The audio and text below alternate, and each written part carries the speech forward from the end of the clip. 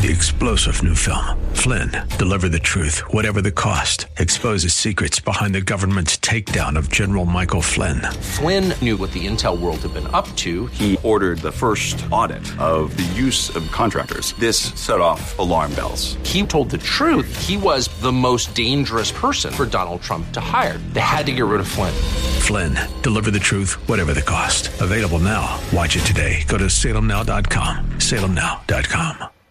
You ain't nothing but a hound dog, you're crying all the time. You ain't nothing but a hound dog, crying all the time. Well, we ended the last segment with John Lennon. We're bringing it back with Elvis Presley. Not exactly sure what music I should play to highlight Muhammad Ali, but we'll figure something out. I am thrilled here on the Arthur Aidala Power Hour to welcome Bill O'Reilly to the program. As I stated in the last segment, I know Stern goes around and calling himself the self-proclaimed king of all media, but at this point, Bill O'Reilly has trumped him. He is, in fact, Bill is the king of all media. Almost 2 decades at number one in cable news, and now he's rocking it on the streaming platforms. He's kicking butt on radio and on podcasts, and with all of these books, these killing series, he is the indisputable champion, as was Muhammad Ali. See, we've got them all in there. We got Elvis, Lennon, and Ali. Welcome to the show, Mr. O'Reilly. You forgot to name the book. We already did. We did that in the first segment, O'Reilly. We're going to talk about the book. We're going to talk about the book. I did the commercial for you in the first segment. I don't want to waste any of your time. I promise. No, I'll pump it up. Talking to you is never a waste of time. So the book, Killing the Legends, The Lethal Danger of Celebrity, you actually use Hound Dog, which that dopey song changed American culture.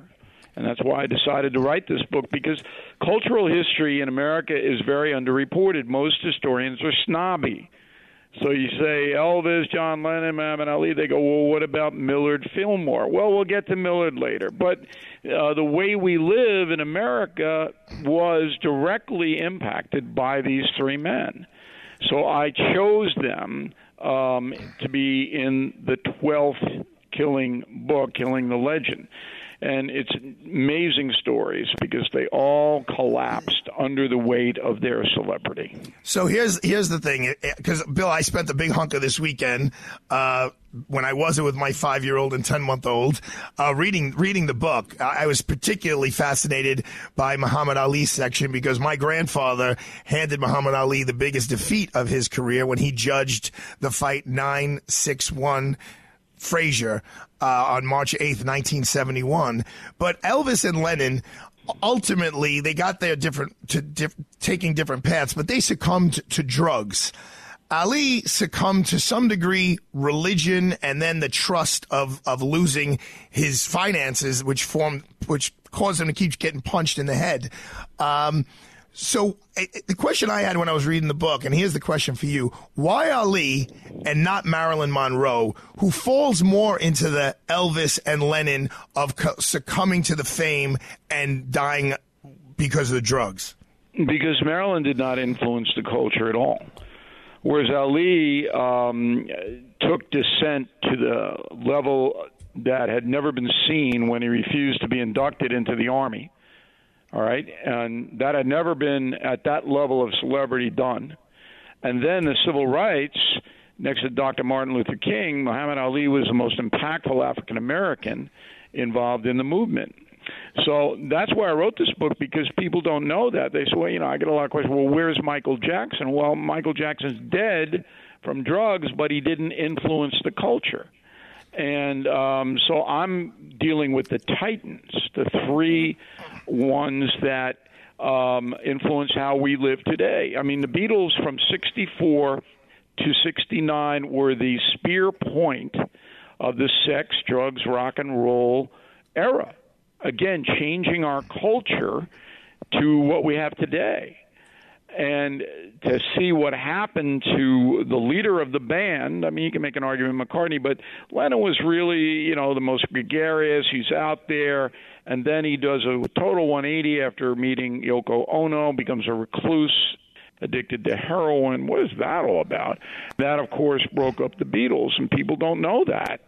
So I'm very happy in the way that we portrayed these men because it's absolutely honest. There's no BS in the book, no celebrity crap. We're not involved with that other than to say, if you want to be a famous person, be careful what you wish for. Well, let me back up to, I guess, kiss your butt a little bit. So my dad is a voracious reader, and you can tell me what year Killing Lincoln came out.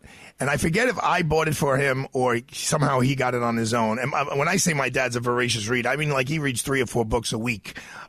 He said that Killing Lincoln was amongst, if not the best book he's ever read, which then compelled me to read it. And then I went into the whole Killing Kennedy book. But I think this book, and my dad actually said this to me, may be your bestseller only because of what you just said. It has 3 people that kind of span, Elvis, you could go look at the 50s, the Beatles, you could look at the 60s into the 70s, and Ali goes into the 70s into the 80s.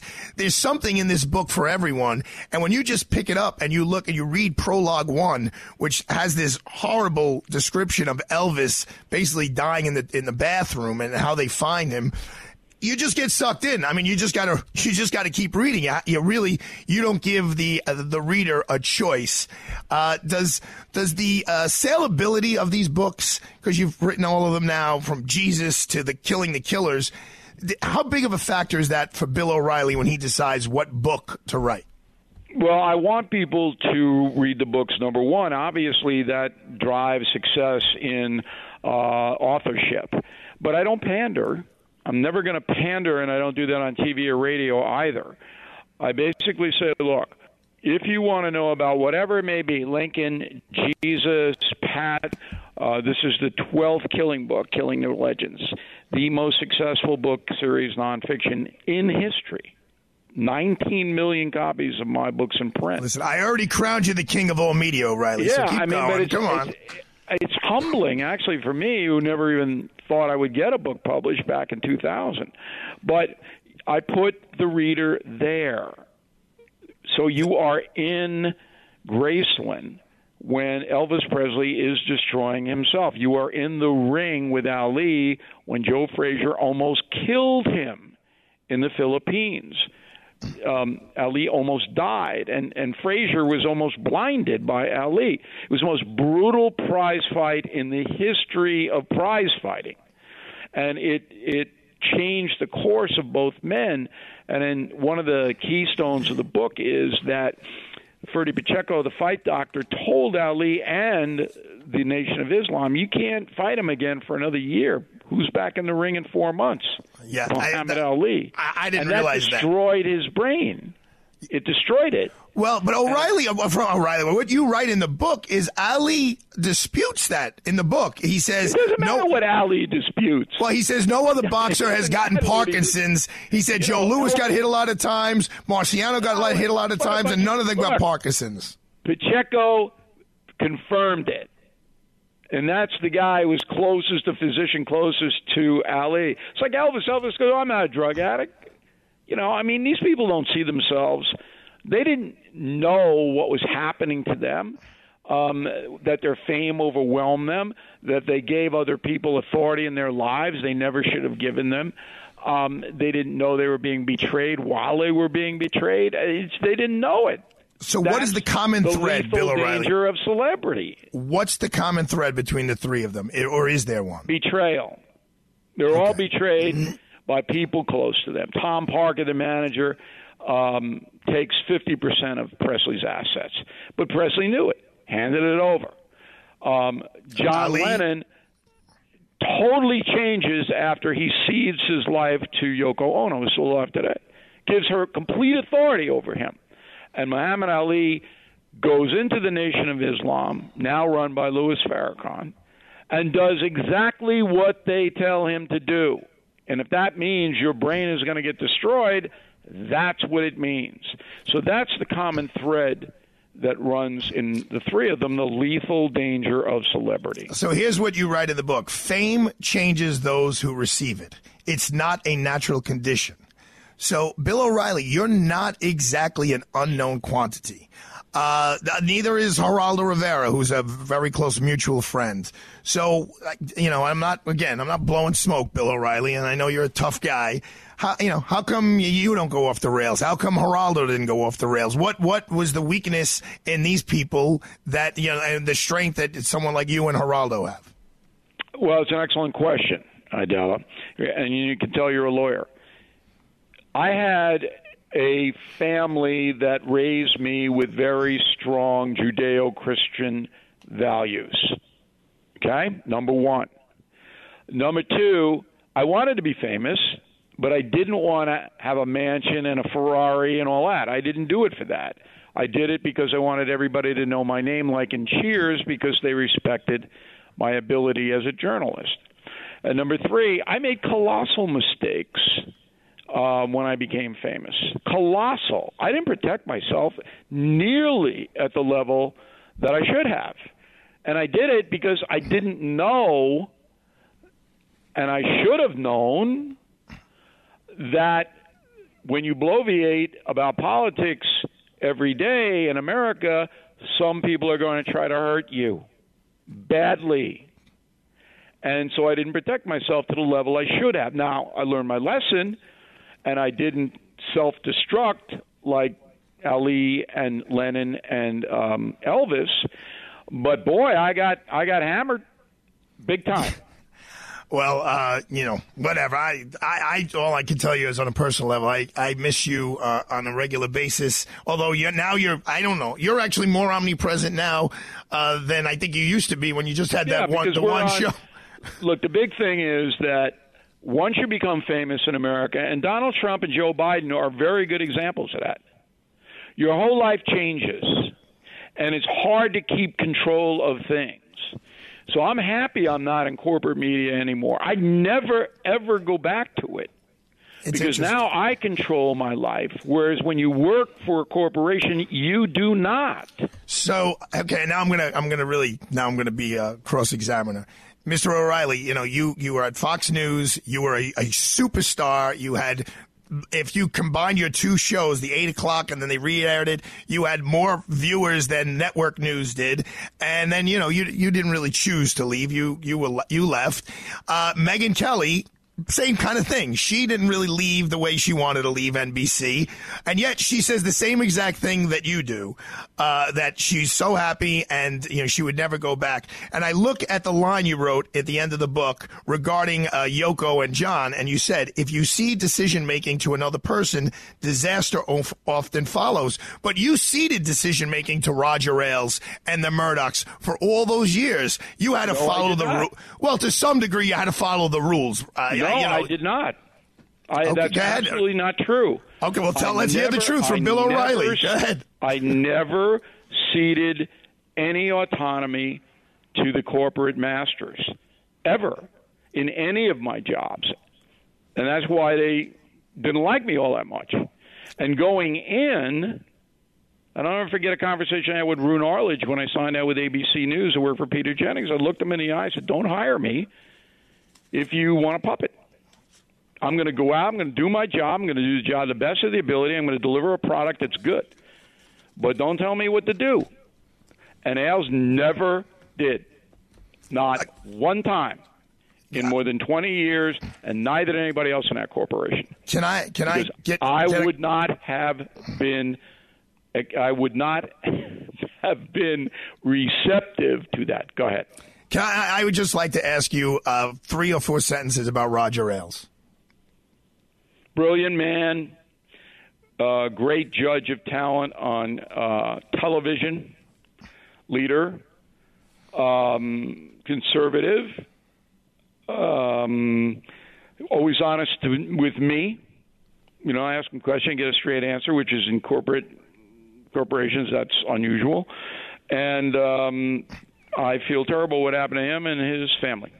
Oh, I think I agree with everything you just said. I just want to end, Bill, with the way you end the book. You talk about literally the last page of the book, 276, and the last few pages where you sum it up, the author's note, it hits the nail on the head on so many different levels. But you tie all of this in, these 3 guys, Elvis and Lennon and Ali, into kind of cancel culture today. And you could use Lenin as an example. I mean, he is lauded. I am assuming if you go into the most left place, they'll tell you John Lennon was the greatest thing ever. And what you point out in the book is before he died, he talked about how he beat women, how he's violent towards women, yet he hasn't been canceled. Then you talk about Abraham Lincoln and George Washington's names being taken off of buildings in San Francisco. And how do we deal with that? I want to ask you a very personal question because of the time of year we're in. I am one of the leaders in the Italian-American community. And now, as you credit the cancel culture fanatics, as you describe them in the book, they throw the first stone, alluding to the phrase in the Bible. How do we deal with Christopher Columbus? We're not talking about someone who lived a couple of hundred years ago. We're 500 years plus, and they're holding him to the standards of today. What do we say to those who want to tell me, oh, no, Arthur, we're taking Christopher Columbus Day, an Italian Heritage Cultural Day, off the calendar, and we're going to make it something else? Well, it's wrong. Because every person of history had duality, as all human beings do. And Christopher Columbus is a very difficult man to nail down. There's only one letter from him that exists. It's in the Vatican Museum, and it's not public, about how he treated the native tribes in the Caribbean, which is the controversy, and why he did what he did. But even though he did, I'm sure he did bad things, because every human being does. There's no reason to take that holiday, which honors an ethnic group that's contributed magnificently to this country, off the calendar. Well, there's just no reason to do it. And it's the same thing with Thomas Jefferson. Yeah, he's a slaveholder.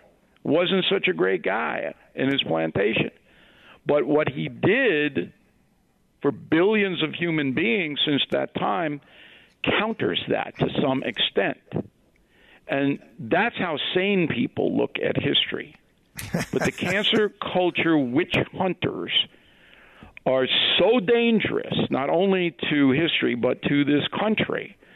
But nobody will go up against them because they fear them.